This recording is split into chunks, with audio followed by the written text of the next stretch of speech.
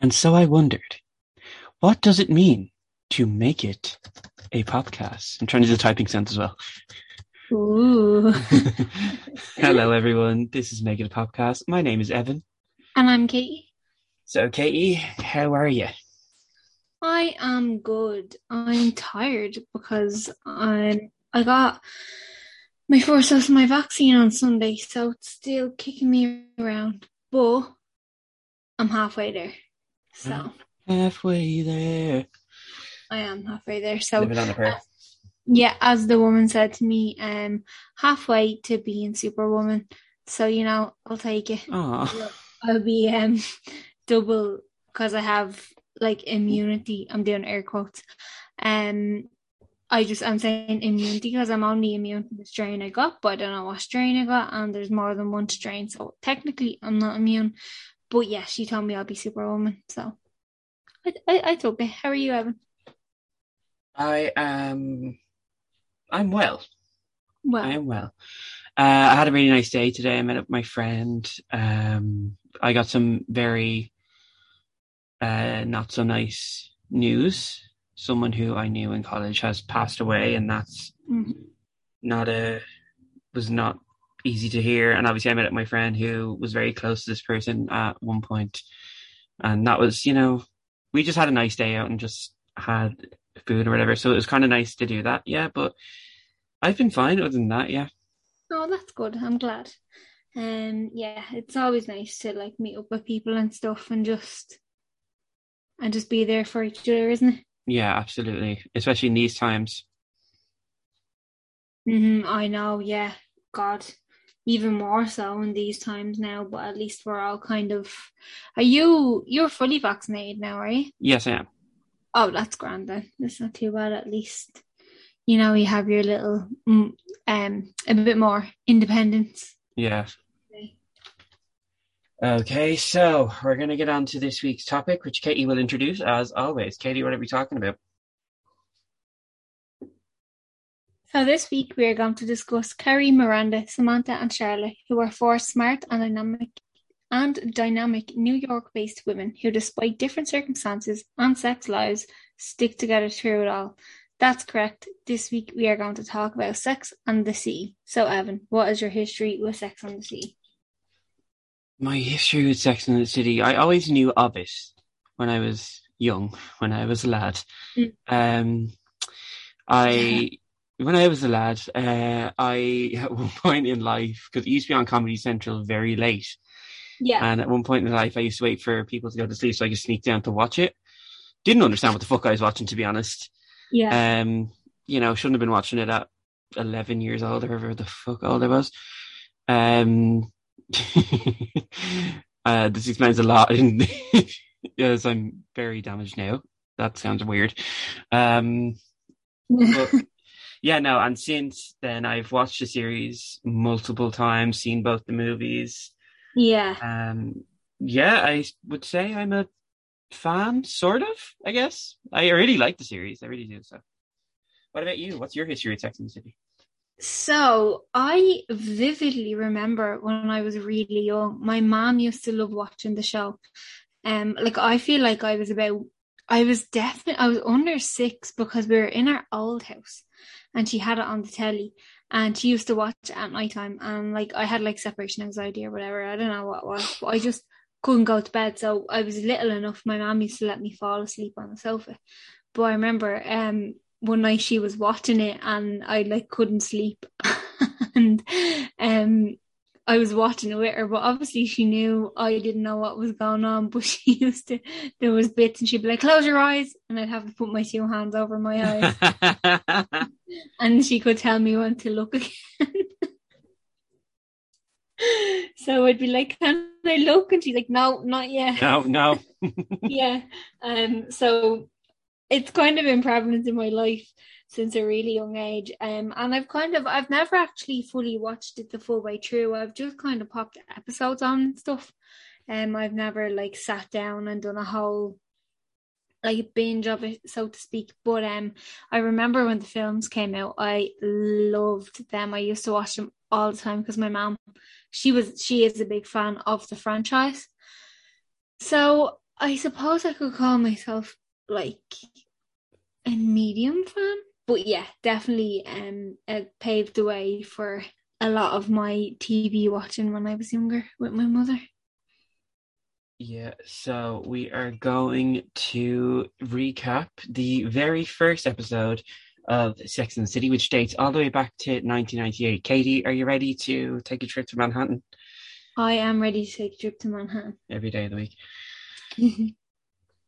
Right, so episode 1, Sex and the City, from 1998. So we get Carrie narrates a story. Carrie is played by Sarah Jessica Parker. She narrates a story of how her friend Elizabeth arrived over from London, met a man named Tim. They fell in love, had amazing sex, and fantasized about moving in. But he didn't call her back. And then Carrie's narration says, no one told her about the end of love in Manhattan. Carrie continues to narrate and poses the question, why are there so many great unmarried women and no great unmarried men? It is revealed that Carrie writes a column called Sex and the City, and the article headline is Unmarried Women, Toxic Bachelors. Mm-hmm. Carrie shares the perspective amongst single men and women featured in the article. Some of them include her friends Miranda Hobbs, Charlotte York, and Skipper Johnson.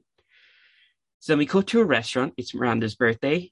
No, it's Samantha's birthday. Sorry. Yeah. Sorry, guys. Okay. I was presumptuous. We got to a restaurant. Carrie, Samantha, and Charlotte are celebrating Miranda's birthday. It's someone's birthday. It was somebody's birthday, and I they're think having a night. it was Miranda's birthday. Yeah, I wrote Samantha here, but I meant Miranda.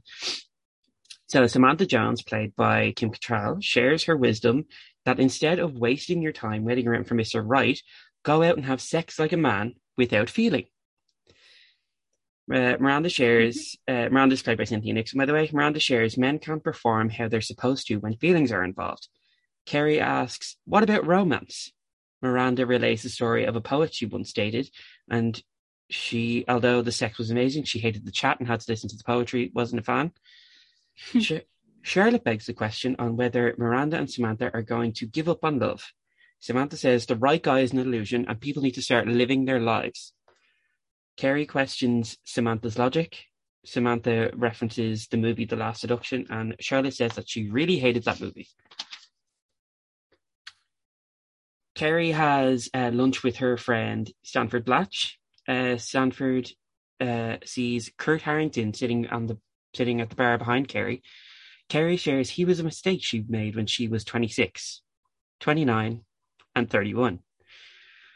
Stanford tells her not to go there. Carrie acts like she's not going to go over, but goes over to Kurt anyway. Carrie decides to try out Samantha's sex without feeling theory.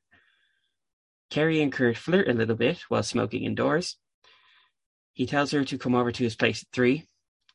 Carrie goes back to Stanford and she tells him she's doing research. Carrie and Kurt have sex. She leaves him there. She'd done it. She'd had sex like a man. Carrie leaves and drops her purse, and a mysterious man, who is revealed as Mr. Big, played by Chris Noth, helps Carrie pick up her stuff. Later that night, Carrie and her friend Skipper have coffee, and he tells her it's been a year since he has had sex. He tells her he tells her he's too many feelings, and she asks if he's gay. Skipper asks Carrie to set him up. She tells him she'll set him up with Miranda. They're all headed to Club Chaos the next night. Charlotte, played by Kristen Davis, calls Carrie and tells her she won't be at the club because she has a date with Capote Duncan, who Carrie describes as an ungettable bachelor.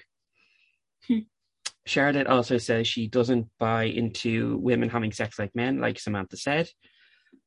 So we cut to Club Chaos. Miranda and Skipper are on their date, and Miranda is complaining that there are too many models in the club, and she's the only one who weighs over 100 pounds. Skipper makes a joke, and she calls him Skippy. Miranda shares her theory on pretty girls and men being afraid of them. Skipper agrees with her, and she interrogates him. Skipper's hand is on Miranda's knee, and he removes it quickly, and she tells him to keep him where she can see him. Kerry was about to go and rescue Skipper from Miranda until she runs into Kurt. Kurt kisses Kerry. He tells her she finally understands the relationship he wants, which is sex without commitment. Mm-hmm. Kerry questions herself. Do all men want their women promiscuous and completely detached? Samantha shows up and points out Mr. Big, describing him as the next Donald Trump. Samantha goes to try... Oh, God. Samantha goes to try it on with Mr. Big. Charlotte is on her date and the pair are in Capote Duncan's apartment. He kisses her, but she leaves, saying she has to get up in the morning, and he calls... In the morning, not morning. In the morning, he calls her a cab. Charlotte gets in the cab. He asks what she's doing next Saturday, and she says she'll be having dinner with him. So instead of going back up to his apartment, Capote hops in the cab. He's going to Club Chaos because he really needs to have sex that night. So back at Club Chaos, Samantha is trying it on with Big. She offers him a private tour and has a key to a private room, but he refuses her advances. Skipper and Miranda leave. She tells him goodbye, and he grabs her and kisses her. Back at Capote Duncan's apartment, Samantha strolls in alongside Mr. Capote Duncan. They kiss, and Samantha has sex without feeling once again. Kerry tries to hail a cab, and no cabs are stopping for her. However, Mr. Big shows up in a private car and tells her to get in. They talk in the car. She tells him of the research on sex without feelings. He says he's not like that, and she is impressed. He drops her off, and she asks him, have you ever been in love? His answer, abso-fucking-lutely. And he drives off, and the episode ends. So let's get into a sexy discussion. Ooh. Ooh. Ooh. What shall we say? Where to start? Where to start? Oh, it's very 90s, isn't it? It's a bit too 90s. Smoking indoors, the Donald Trump joke. The whole just out and out asking someone if they're gay. Oh my God. It's just all 90s. Imagine now. I'm sure it still happens, but wouldn't be me anyway. But yeah, I don't know where to. Right, so we'll start with who's your favorite? My favorite is so I suppose the one I say this all the time, right? My favorite is Samantha. Right. Everyone wants to be a Samantha, but you're a Miranda. Let's be honest, you want to be the free spirit, but you're the one at home getting Chinese on your own. Yeah. When I was growing up and didn't know what the program was about and stuff, Charlotte used to be my favorite, but I think it was because I really liked the name Charlotte. Charlotte is a lovely name. I was talking to my friend, and she's never seen Sex and the City, and I told her, she's a real Charlotte, because she is.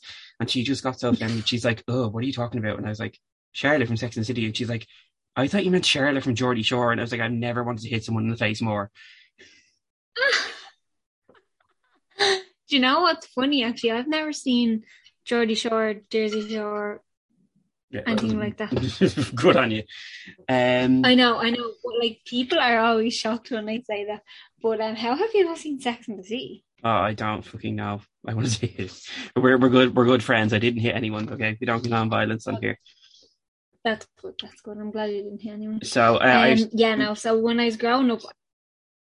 No, go ahead. Ooh. When I was growing up, I really wanted to be like Charlotte. She had it looked like the picture perfect life. She just always looked like she had her stuff together. But now that I'm older, obviously we all want to be Samantha. As you said, we all want to be Samantha, but it takes a very special person to pull off a Samantha. Get me? Very much so. Very much so. I said, so in the first episode, Kerry does a lot of talking to camera, which I'm glad they got rid of after this episode. She never does it again. It's mostly the narration, because it just freaks me. I don't know, it just freaked me out. It just didn't feel right or something. Like Lizzie McGuire gone wrong. Yeah, but the thing is, Lizzie McGuire is an animated character, so it was like her inner thoughts. I know, but that's what I mean by gone wrong. Yeah. No. Um. Oh my God. Where to start? Okay. Well, Carrie's unbearable from episode one. I thought she becomes unbearable later on. She's unbearable from episode one. Yeah, she's not my favorite now, I have She to has say. to be. She's Yeah. really, even just Sarah Jessica Parker as a whole, You don't like her? not a big fan, no. A lot of people don't like her, Kim Cattrall Yeah, included. yeah. But I love Kim Cattrall. Oh, of Like course. even as an actress, I love her. I just think she's so dynamic. I just think this is gonna be so awful. Like who am I to say I'm sitting Yeah, in yeah, the yeah. Maz No, but room for say it like anyway. Say it. 24. But like, I just think Sarah Jessica Parker got very lucky in that role. Yeah. Like I don't know if I couldn't cast somebody better like at that time for to play Carrie, but I don't know. It just there's something about her face that annoys me. I know that's awful. I know that's That is awful. cruel. That's so Yeah, cruel. no, but no, She's like beautiful. she's beautiful, but you know when somebody's face annoys it, it's nothing to do with how she Is it? It's physically. oh, that's like me with a lot of people. That's like me with Bella Yeah, it's Thorne. like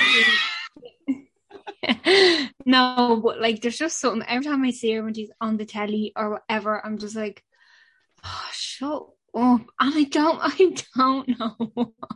Oh God, that is funny. I know. I'm sorry. No, no, that is very funny. Oh God, that's Yeah, yeah. so there's So something about that. I could never connect with, even though like when I was younger, like I used to want to be a writer, and obviously who didn't want to or doesn't want to live in New York, like so that bit I was probably just jealous of her to be honest. yeah, But honestly. But yeah, I could never connect with her character because of not liking Sarah Jessica Parker. yeah. I mean, besides that, I mean, it's such a. There are so many shows about New York that are very heightened and idealized. Now, very few are filmed in New York. Some are filmed on sound stages in Los Angeles. Um, this is probably one of few. No, not actually. No, there's a lot of shows now that are actually filmed in New York. This is one. I would say one kind of New York. It's a certain class of New York. We are getting very much. Yeah. These four women are privileged white women. Yeah. There, and we're seeing one kind of New York. The only kind of working class character that we do see later on is Steve, who is a bartender who Miranda sleeps with, and then she obviously ends up, spoilers for the series by the way, she ends up marrying him and having a baby with him. Yeah. Yeah, I mean, I have a Harper's Bazaar article here that I just thought was so interesting that it's Sex and the City, what it got right versus what it really didn't. So I would love to share some points from that if you don't mind. Of course not, work away. And you can even share what you think. So we're going to start. First one is the good. It changed our view of single life forever. Sex in the City starts when the women are in their 30s, one in their 40s, and bar Charlotte, none of them were interested in marriage. All of them had jobs that they loved, found fulfilling and friends whom, for the most part, offered them love, fun, and support. The show was amongst the first to say that you didn't need to settle down and marry the first man you meet after your 30th birthday. In fact, it said that sometimes, no matter how perfect the man is, if you're not in love, open brackets, Aiden and Smith, for example, close brackets, it still won't work. It told us loudly, what if it's not right? Then don't settle. Sex and the City was the first show to say women needn't pair off and get married to be happy. These women had fun, they drank, had sex, and worked hard. And they loved their lives. It was a reminder that love and fulfillment come in lots of different forms. It could be a career that you love, friends you adore, or finding a place that feels like home. And there's more to aspire to than the perfect romantic relationship. As Charlotte said to her best friends, maybe we can be each other's soulmates. That's the first point. Do you have any thoughts on that? At the start, I was like, no, it didn't. But then as I kept reading, I was like, actually, yeah. Okay, fair enough, yeah. Well, obviously, it's a bit different for us because we're in our 20s. Yeah, I suppose. But no, I do. Like, I mean, it's going to be around forever. We're always going to be able to go back to it. So when we're like in our 30s or late 20s or whatever, it will still give us the same message, Yeah. So I have to ask you a question before we read this next part. Do you know what the Bechdel test is? No, I haven't a clue. No. So the Bechdel test is a media metric created by queer cartoonist Alison Bechdel. It is a test used in film, television, any sort of media to analyze basically you analyze a scene of 2+ women. They have to be named characters and they have to talk about something other than a man. So the next one I'm going to read is it's fully passed the Bechdel test. Films and shows that tell the stories of women are still not as commonplace as they should be. In fact, it's the reason so many actresses are setting up their own production companies. But Sex and the City was ahead of the game on this one, passing the Bechdel test with flying colours. It met the test's first 2 criteria easily. The show featured more than 2 named female characters who actually spoke to one another. In fact, the relationships between the 4 protagonists was the foundation of the entire series. The second, do they talk about anything other than a man?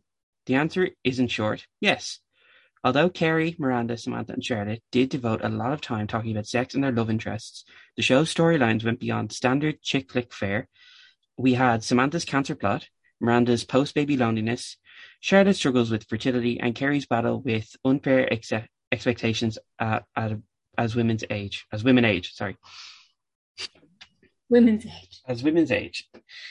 So, I mean, if you know what the Bechdel test is, see, it's hard for me because they do talk about sex, but then I'm like, okay, is sex separate from men in this case? Sorry, I got distracted there. Oh my fucking god!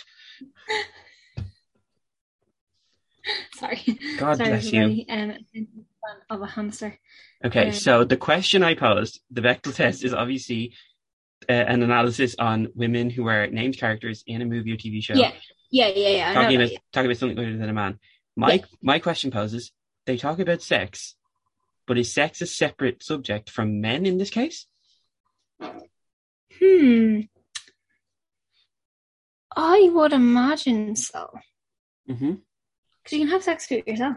Like. Wow. You really can. Still class. It's the same thing. That is not where I thought. I swear to God. Thank God my mother does not listen to this. Oh, my mom doesn't even know how to send an email. Never mind get a podcast. No. I did not expect. I know you can, but I just did not expect that. I don't know what you expected to come out. I was expecting like it was like maybe yes or no, like. Anyway, so yeah, okay, yes, it's separate. That's my answer. Okay, I agree with you in this sense. Yeah, he had a good point. So. Need to breathe. Okay, so next one. Still in the good section. It was the first TV show to focus on female friendship. Now, I would argue that Golden Girls is, but we can move on from this. Okay. Yeah, so, I agree. There would be no girls had Sex and the City not come first.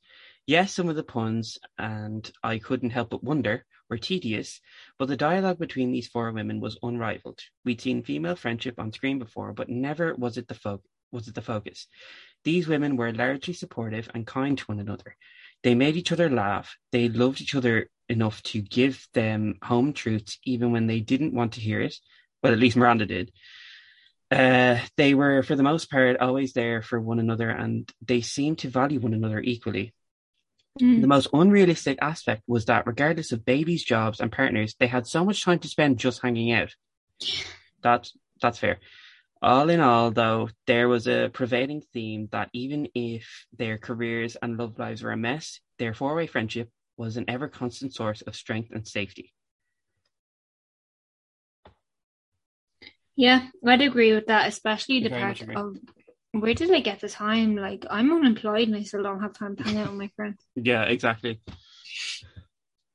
Yeah, it's a very unrealistic portrayal of New York life, and again, it goes back to the thing I said. It's one class that we see. We don't really see the working class side of things.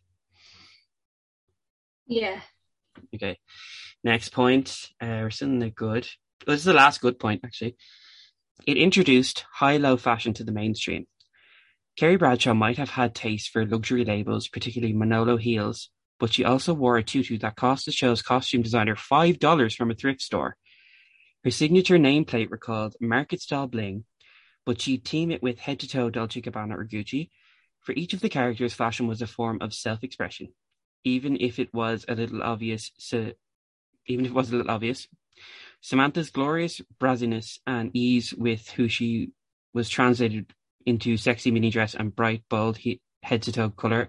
Does not make sense.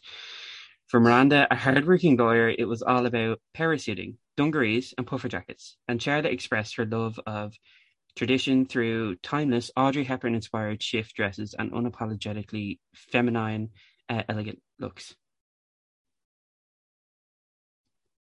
So, yeah, I mean, I don't really know. I didn't even know that tutu was $5. Jesus Christ.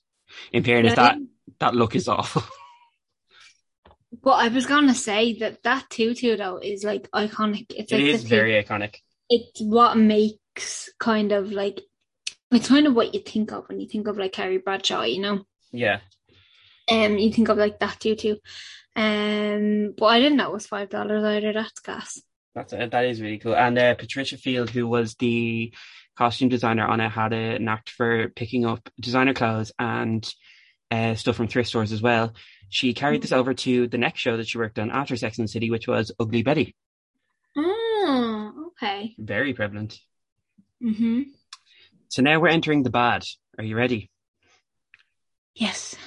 It was maddeningly white. Strangely, for a show set in one of the most diverse cities in the world, there were very few characters who weren't white. At one point, Samantha dates a black record executive, but their relationship is thwarted by the man's sister, who doesn't want her brother to date a white woman, which all plays nicely into the angry black woman myth. In the first film, the producer sought to remedy this issue by casting Jennifer Hudson as Carrie's grateful assistant, who is charged with sorting her post and looking thrilled when her boss bestowed her with hand-me-downs. Mm-hmm. It is too white. Not too white. I don't really mean. That's not mean, but it's true though. It was just whitewashed. Like it was just we are a load of white people making a production, and that's it. Yeah. And it's not in a bad way. It obviously wasn't intentional, but I would assume it wasn't intentional. But that's just the way it came across. Yeah, I don't know if you've seen that, or if anyone listening has seen that episode where Samantha does go out with the black record executive. They truly glorify the color of his skin, and the sister character is given into the angry black woman trope. Jennifer Hudson's character in the first film, I'm going to say it, if you take her out of it, nothing changes. Yeah.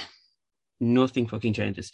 And I feel like at the time, that criticism wasn't happening and didn't happen for ages until 2011 or 2012, when another HBO show about 4 girls came along. Girls, which I've mentioned before, which is also stars 4 white women, and that was 2012. Okay. Right? So, that I mean, we could do a whole episode on girls, but that's for a girls episode if we ever do that. We could do a whole episode on the lack of diversity. Oh, yeah. To be honest, in general, but because there is, and it makes me mad. But I completely forgot about that whole Jennifer Hudson assistant thing in the first film, and just how even in the second film, they go to Abu Dhabi and they kind of make a bit of a mockery out of Arab culture. Like they put on I don't know what the proper term is for the Arab women's... Yeah, the traditional dress. The traditional Arab women's dress. Yeah. They're 4 white women, they put that on to disguise themselves, and it's played for jokes. Like, I'm sorry, that's poor.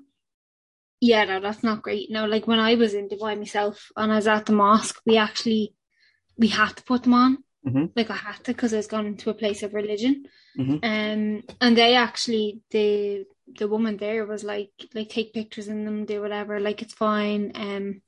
Probably to promote the thing because the mosque, because I actually did learn a lot when I went to that mosque, and it actually gave me a newfound respect for the religion. Um, but that's besides the point. They done it in a completely different way, where they were like, let's not get seen. Let's, rather than just putting a fan in front of their face Yeah. or hiding behind a plant.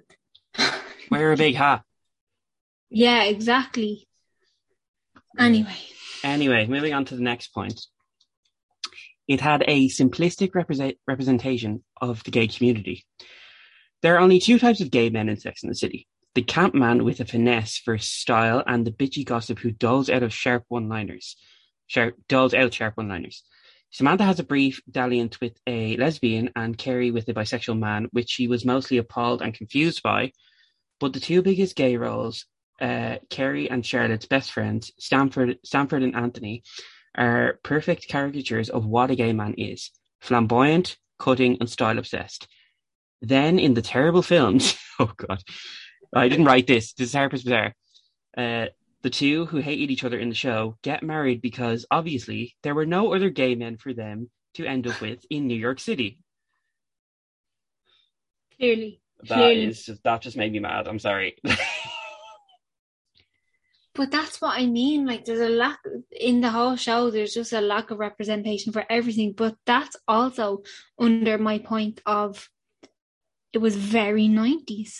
Yeah. Like, it was just all very 90s because, like, we're talking about it now, 2021? It's like over 20 years ago. Like, Is it? Is that right? Yeah, it is. Yeah. 23 years, I think, or something. Yeah. Yeah, it just makes me mad. It just makes me so fucking angry. Like, I'm just getting worked up now. I don't know. I feel like I had more to say on that issue. I just don't like when queer characters are treated as caricatures of a stereotype. I just hate that. It's so prevalent in 90s and early 2000s film. And of course, I like what you said of the time, but we are progressing. And the last Sex and the City movie came out in 2010, okay? Yeah. Not that long ago, but we digress. Also, Liza Minnelli was the officiator at their wedding. Yeah, I know. And like, obviously, I can't really talk on any of these issues, as in, I can't relate. Yeah. I'm a privileged, straight, white woman. Like, if there's anybody I relate to the most in this franchise, it is the four main characters. I am a white woman. Oh God. Well, I am an out and proud queer white man, so there we go. Where? So next up, the next point is the pervasive materialism. The films obviously took the biscuit on the materialism front, but looking back at the series, the Forstons' obsession with shopping and designer goods feels unrealistic.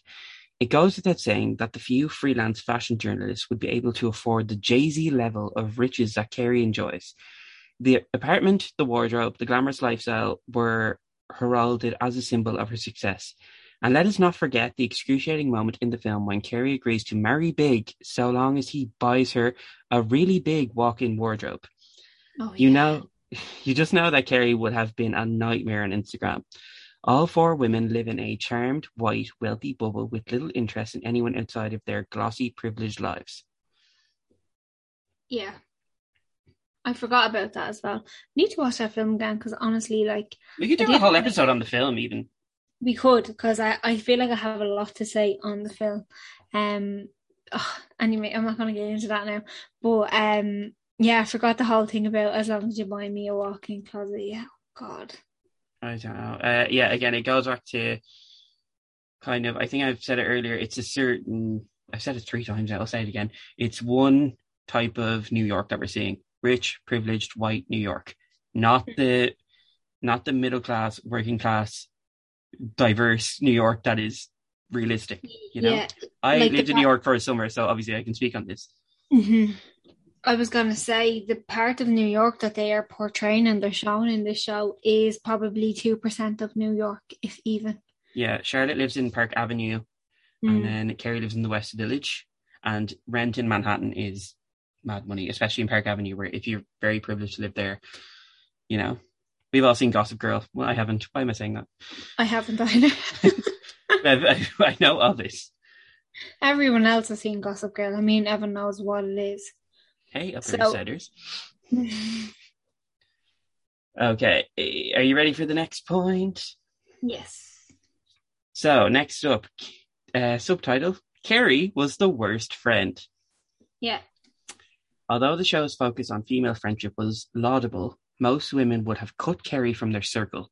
Self-absorbed, narcissistic, and whiny, Carrie slut-shamed Samantha, sent her boyfriend to look after Miranda when she was sick, and famously refused to speak to Charlotte when she refused to lend her money. There was the time Miranda wanted an abortion, and instead of being there for her friend, Carrie spent days walking around New York wondering what life would be like if she hadn't had an abortion 13 years earlier. While Samantha was having chemotherapy, Carrie thought it appropriate to bore her with the I don't know what that word is, minute of her fledgling relationship with Petrovsky. I probably said that word wrong, but it was. No, I think it's right. Yeah. Yeah, so let's just talk about that. Yeah, Carrie sucks. Yeah, she does. And I agree with that whole statement. I didn't like her as a character. Not a fan of the actress. Just couldn't connect with her. Bit of an arsehole. Really nice apartment, though. Would kill for her job. All right, okay. I have to say this. As a freelance writer, I could not afford that apartment. I can barely afford to live here. Yeah, I agree. Well, I can't speak on that. I'm not a freelance writer, but like, who was she writing for? You know what I mean? Like, you're not. How much money are you making? I don't know. Maybe she was a trust fund baby or something. I feel like she's doing some dodgy dealing. Yeah. No, there's an episode where she is on a date with someone, and she said, "When I moved to New York, I used to buy Vogue instead of dinner because I felt it fed me more." So she didn't come to New York with money. So I don't know. It just doesn't make sense. I don't know. Maybe she's a snake and she's lying to the man. I feel bad for her. And, like, she's doing dodgy dealing. Yeah, I agree. No, I don't like. I think I agree. She's a horrible friend. I'm going to bring it. Can I just bring up some specific Carrie situations on here? I'm going to go. Okay.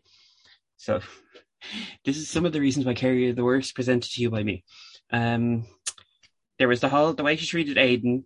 She cheated on Aiden, got back with Aiden, treated him like shit, yelled at him after his dog ate her shoes, which cost her like 400 quid, which Carrie, get a grip. Yeah. Right. So there was her and Big are toxic. They're the same person. They are terrible too. They're just two bads. Like, two wrongs don't make a right. There's nothing right with them. Yeah. Oh God. After Miranda hurt her neck and can't move, she sends Aiden to pick her up. She didn't even go over. She goes over the next day. Miranda's in a neck brace thing. She can't move her head, basically. She comes over with bagels and just talks about herself, and Miranda just calls her out on her shit. Miranda calls her out a few times, actually. Mm-hmm. There's one scene in a charity shop which I love, and Miranda says, "If you're going out big again, I don't want to hear you come crying to me." And then she basically tells her to fuck off. Yeah. She's just awful. Yeah, no, I do agree. And I feel like she kind of gave Miranda probably the worst time. Oh, yeah. For some reason. I don't know, as in I don't know why she did, but I feel like, the way sometimes there's that person in a group and they'd single somebody out and pick on somebody. Mm-hmm. But it was the wrong person to pick on, because I feel like she's one of the strongest characters. Miranda's most relatable, although she's not the nicest character. She definitely feels the most real. Yeah. I say that even though saying the show's unrealistic. No, I know what you mean. She's not the nicest character, but as in, how am I trying to word this? She doesn't come across as the nicest character, but I feel like she may have the softest center. She's guarded. Yeah. Mm-hmm. She's gone through a lot of stuff, even though they had a nanny, so Yeah. He wasn't that like far unwell off. That made no sense. Oh my god. No, I get what you mean. Hopefully everyone else gets what you mean. If you don't, it's up for interpretation. Rich white women in New York City is what we're talking about. Yeah. Finally, this is the final point.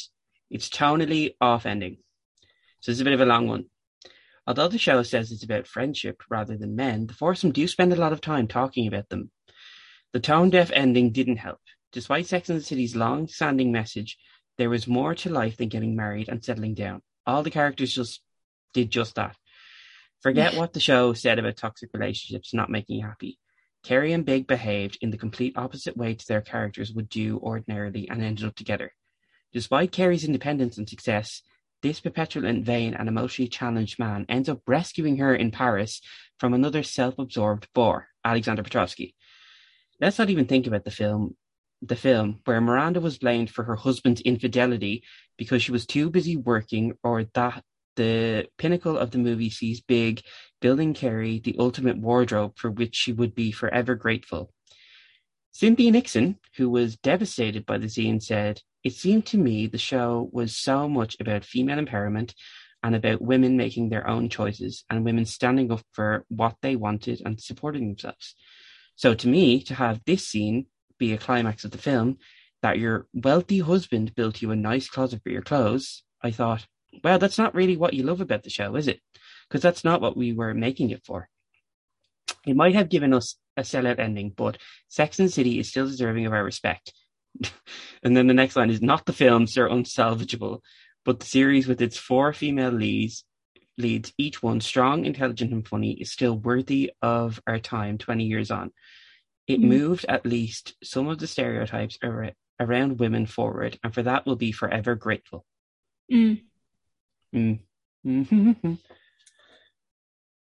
Yeah, it is very tonally off-ending. It is, yeah. Now the ending is like, I don't know. It is. It's. I feel like what happened was like they didn't know how to end it. Yeah, which happens. Which happens a lot. Does happen a lot, and they were like, "How are we going to end this? Like, it's gone on for so long," and like I feel like by that point, like the girls weren't getting along anymore, and they were like, "Oh, like we can't keep this going. They're not going to work together." They probably would have had to recast one of the characters if they wanted to keep it going, like in harmony. And they probably just went, let them all get married. Yeah, I mean that happens on really every show where the characters get married and have babies and shit. But I had a point to make there, right? So the ending of the series was fine. Okay, it was fine. The end of the actual series, right? We then 4 years after that we get a film. Didn't really need it, but it was a nice little add-on. But you know, again, we can save all this for if we ever do the Sex and the City movie. Yeah. The film just kind of goes against what the series was really about in some ways. Yeah. And then you have Sex and the City 2, which is just a fucking disaster. Like they're not even in Manhattan, they're in Abu Dhabi in the second one. Yeah. Yeah. So it's like what was the point? And you know, now they have the reboot for HBO Max and Just Like That. Obviously, Kim Cattrall's not involved. So I wanted to ask you this question. Do you care? Do I care about what? And Just Like That, are you going to watch it if it comes back? Oh, no. I'm actually, like, it's not like the Friends reunion where, you know, oh my God, we want to see how they're getting on. I want to see them react to it. And it's not the same vibe. No. It's not. It's like, it's over. Like, let it go. Yeah, this is the thing. You're beating a dead horse. I'm sorry. Yeah, no, I agree. Like, I'm not going to disagree with you on that. Like, I really do agree. They are beating a dead horse, but like, obviously, it's still popular. Like, it's still a franchise, you know. But it's not like Friends. Like, I'm just using this for a reference because we had the reunion so close. So like not that long ago. Frequently, or whatever. Which I can't speak today. Apparently, talking is very hard for me. But yeah, like whereas we were all excited, it's so prevalent still. Like, yeah, of course we're still watching both of these series, but like it's just I don't know, yeah, it's kind of like that.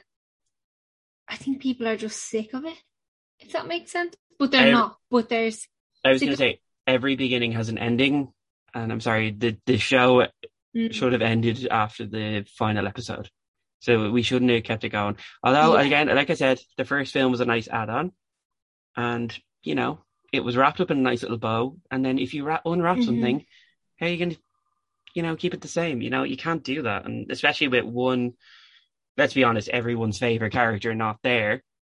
Like you're kind of, Yeah.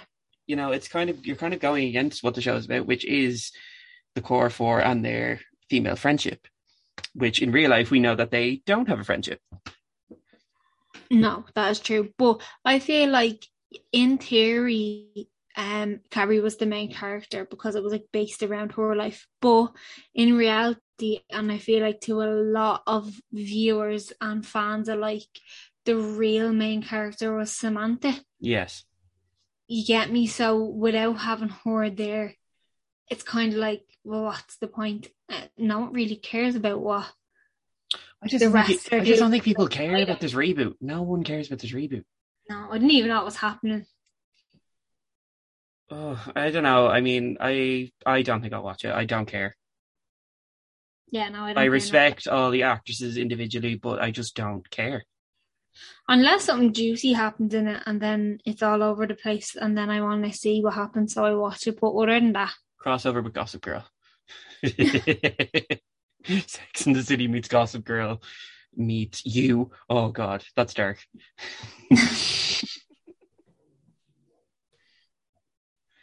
Oh my God. Okay, so do we have any more to say on Sex and the City? no, I don't. No, Katie's like, I'm done with this. So, as we read from Harper's Bazaar, thank you Harper's Bazaar for your article. Sex and the City was a show about female friendship. However, I would argue that it was not the first show about female friendship. Golden Girls was. Yes. It did inspire a lot of shows about young women, female friendships, and New York City. So I'm just going to name some of those shows and explain them. You can tell me if you've seen them or not, And if you've seen them, if you're listening and you've seen them and you like them or you want to say anything, message us. Yeah.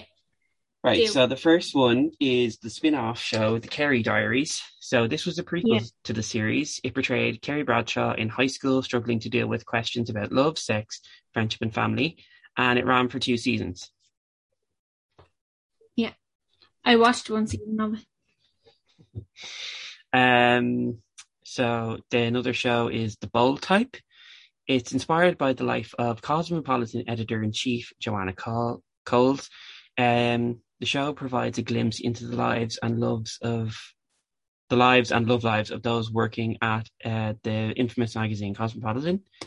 That's on Netflix if you want to check that out. Yeah, I couldn't get into it. You couldn't get into it? I've never seen it. No, I couldn't get into it. So next up we have Younger. This was created by producer of Sex and the City, Darren Star. After being mistaken for being younger than she actually is, a single mother decides to take the chance to start her career over by pretending to be 26. This show stars Sutton Foster, who's an infamous Broadway actress, and fan favourite Hilary Duff. Oh. I've seen one season, and I don't know why I didn't watch the rest of the seasons, but, maybe I will. Maybe I'll get back into it. Maybe. I believe that's on now if you want to check it out, but I think it's going to be off there soon. Maybe it's heading somewhere else. Oh. Next up, we have Desperate Housewives. So this is more of a soapier Sex and the City, I would say, although there's no city involved.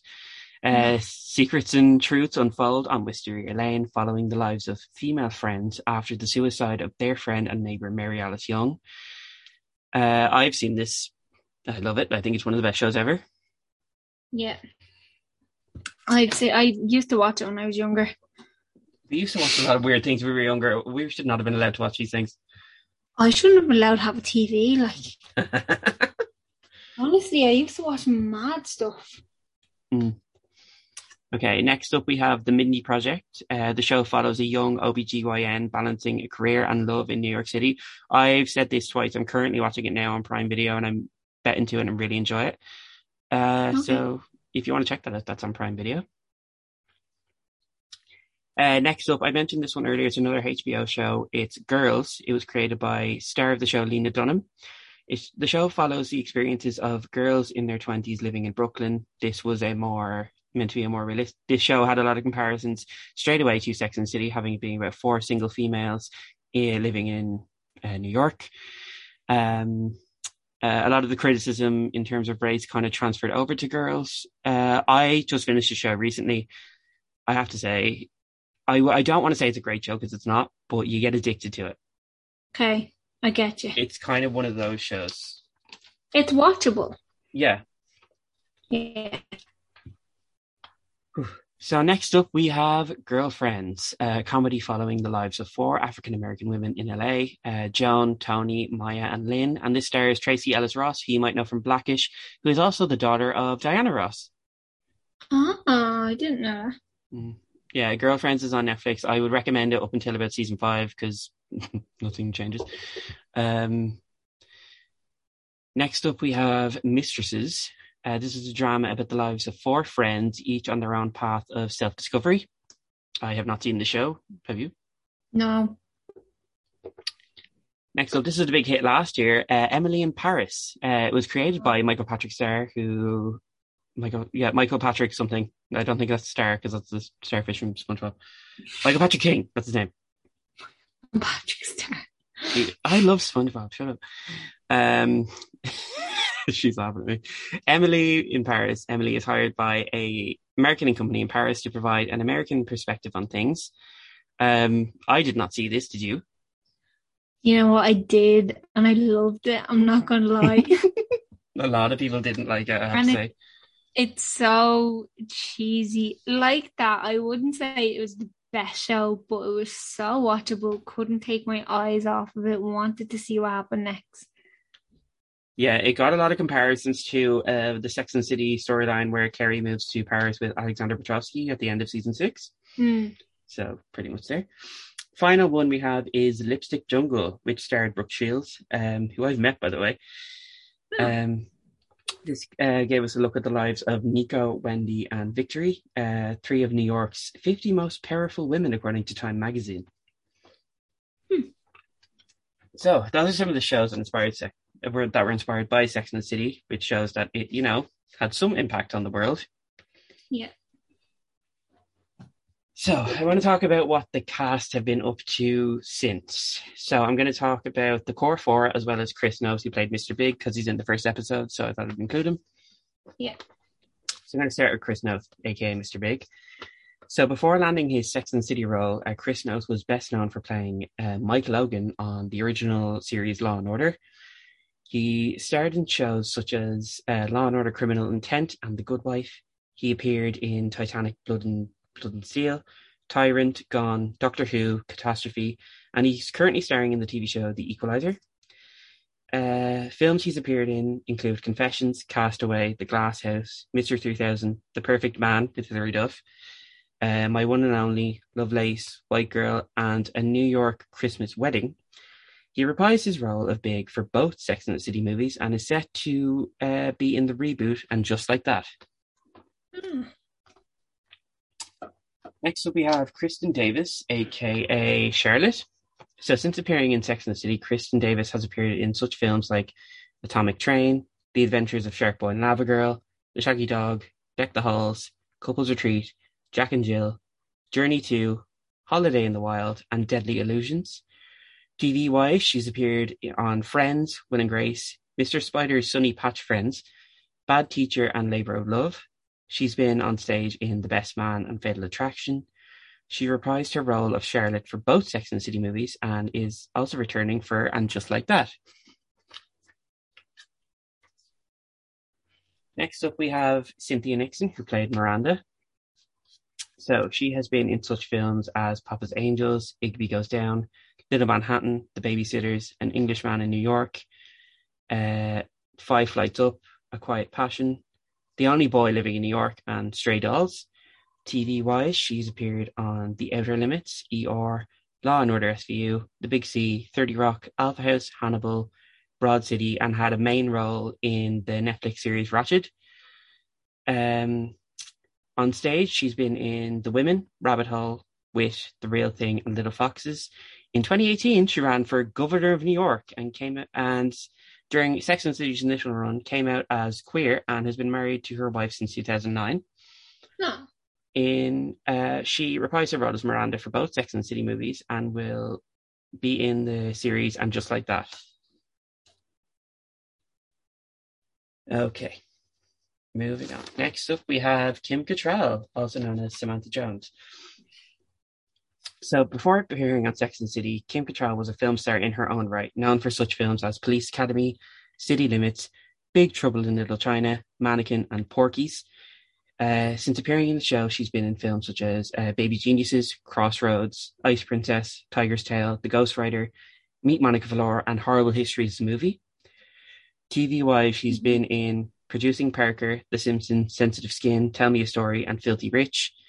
Theatre-wise, she's been in Whose Life Is It Anyway?, The Cryptogram, Private Lives, Anthony and Cleopatra, and Sweet Bird of Youth. She reprised her role as Samantha for both Sex and the City movies, but will not be appearing in And Just Like That. Next up is the main character, Katie's favourite person on Earth, Sarah Jessica Parker. Are you fucking distracted again? Oh, are you distracted again? I'm not looking for something. I'm not. I'm listening. I swear she's out of it today. I promise I'm not. I'm not. I'm paying attention. I'm really good. We're very nice to each other in real life. No, we're not. This is exactly how it goes. So last up we have Sarah Jessica Parker, aka Carrie Bradshaw. So before appearing on the show, Sarah Jessica Parker was a huge Broadway actress, and she also appeared in films such as Footloose, Firstborn, LA Story, Hocus Pocus, and The First Wives Club. Since appearing on Sex and the City, she has been in films such as Failure to Launch, Smart People, Did You Hear About the Morgans, I Don't Know How She Does It, New Year's Eve, and she's going to be reprising her Hocus Pocus role for the sequel, Hocus Pocus 2. TV-wise, she's been on Project Runway, Sesame Street. She had a recurring role in 2013 on Glee. She also was starred in her own HBO series Divorce and Nightcap. Sarah Jessica Parker has ventured into the fashion industry, opening luxury boutiques all over New York, starting her own shoe and clothing line. She reprised her role as Carrie for both Sex and the City movies and will be in the reboot called And Just Like That. Whew, I'm exhausted. So I want to talk about the success of Sex and the City. So I want to call this segment Success in the City, if you will. Ooh, very good. So Sex and the City has a 70% Rotten Tomatoes score, which means... What does it mean? Better than Rent. There we go. The series has won several accolades, including 7 Emmys, 8 Golden Globes, and 3 SAG Awards. It has been listed as one of the best TV shows of all time by Time magazine in 2007 and TV Guide in 2013. The series spawned 2 feature films, the first movie earning $418 million worldwide. The second movie earned $294 million worldwide. The show got a spin-off, The Carrie Diaries, that ran for 2 seasons, and we mentioned before, the show's revival, And Just Like That, is under production and is heading to HBO Max in 2022. Yeah. So, Katie, guess what it's time for? Oh, maybe is it a pop quiz? It is indeed a pop quiz.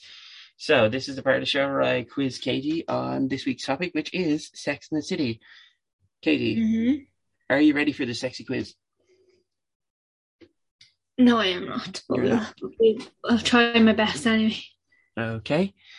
So, there we have 10 questions. So, question 1. Yeah. Who is the first of Carrie's friends we meet? Miranda? That is correct. Woo! Okay. Question 2. Which character briefly dated a woman in the show? Oh my god, Samantha. That is also correct. Woo! Who is the first Sex and the City character to get married? To get married. Oh, Charlotte. That is correct. Woo! And according to Charlotte, how many great loves do you have in your life? Oh, 2. Yeah, that's correct as well. I'm doing so well. What is happening? I don't know. I'm really surprised. Okay. Question 5. This is multiple choice. According to Kerry, what never goes out of style? Cosmos, men, friendships, or shoes? Alright, I feel like I'm gonna let down the side in this one then. Cosmos? No. No. What is it? Friendships. I disagree. Some do not. Some do go to style. Some do. Question 6. This is also multiple choice. Okay. Which former Spice Girl appeared on the show briefly? Jerry Halliwell, Mel B, Emma Bunton, or Victoria Beckham?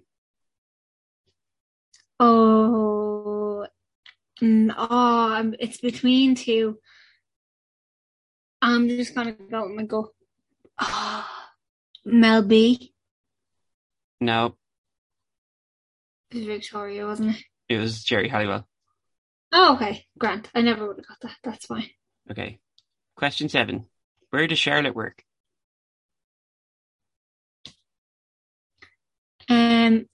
A bank. No, she does not work at a bank. Well, that was my answer. I always thought she was like a stay-at-home person. No, you see her in the first episode. She's working a job. What is she doing? Oh, shit. Can't remember. I'm just gonna say she works in a bank. She works in an art gallery. Oh, yeah. She does. Question 8. Which character is a lawyer? Miranda. That is correct. Which character spent $40,000 on shoes in 1 year? What's her name? Carrie? That's correct. And question 10, this is a multiple choice. Who has never guest starred on Sex and the City? Bradley Cooper, Reese Witherspoon, Jennifer Coolidge, or Kat Dennings? Kat Dennings. That's incorrect. Really? Yeah.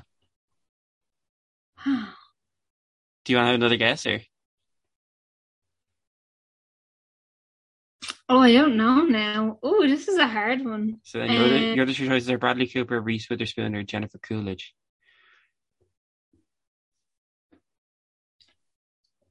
We'll go with Jennifer Coolidge then, but I think that's wrong as well. Yeah, the correct answer is Reese Witherspoon. She's never been on the show. Really? I don't know why I thought she was, but... So Bradley Cooper plays it was one of his first acting roles. He plays a douchey guy who sees Carrie on the cover of a magazine looking pretty haggard and makes fun of her for it. Jennifer Coolidge plays a heartbroken woman who gets dumped by her boyfriend and takes to making ugly purses.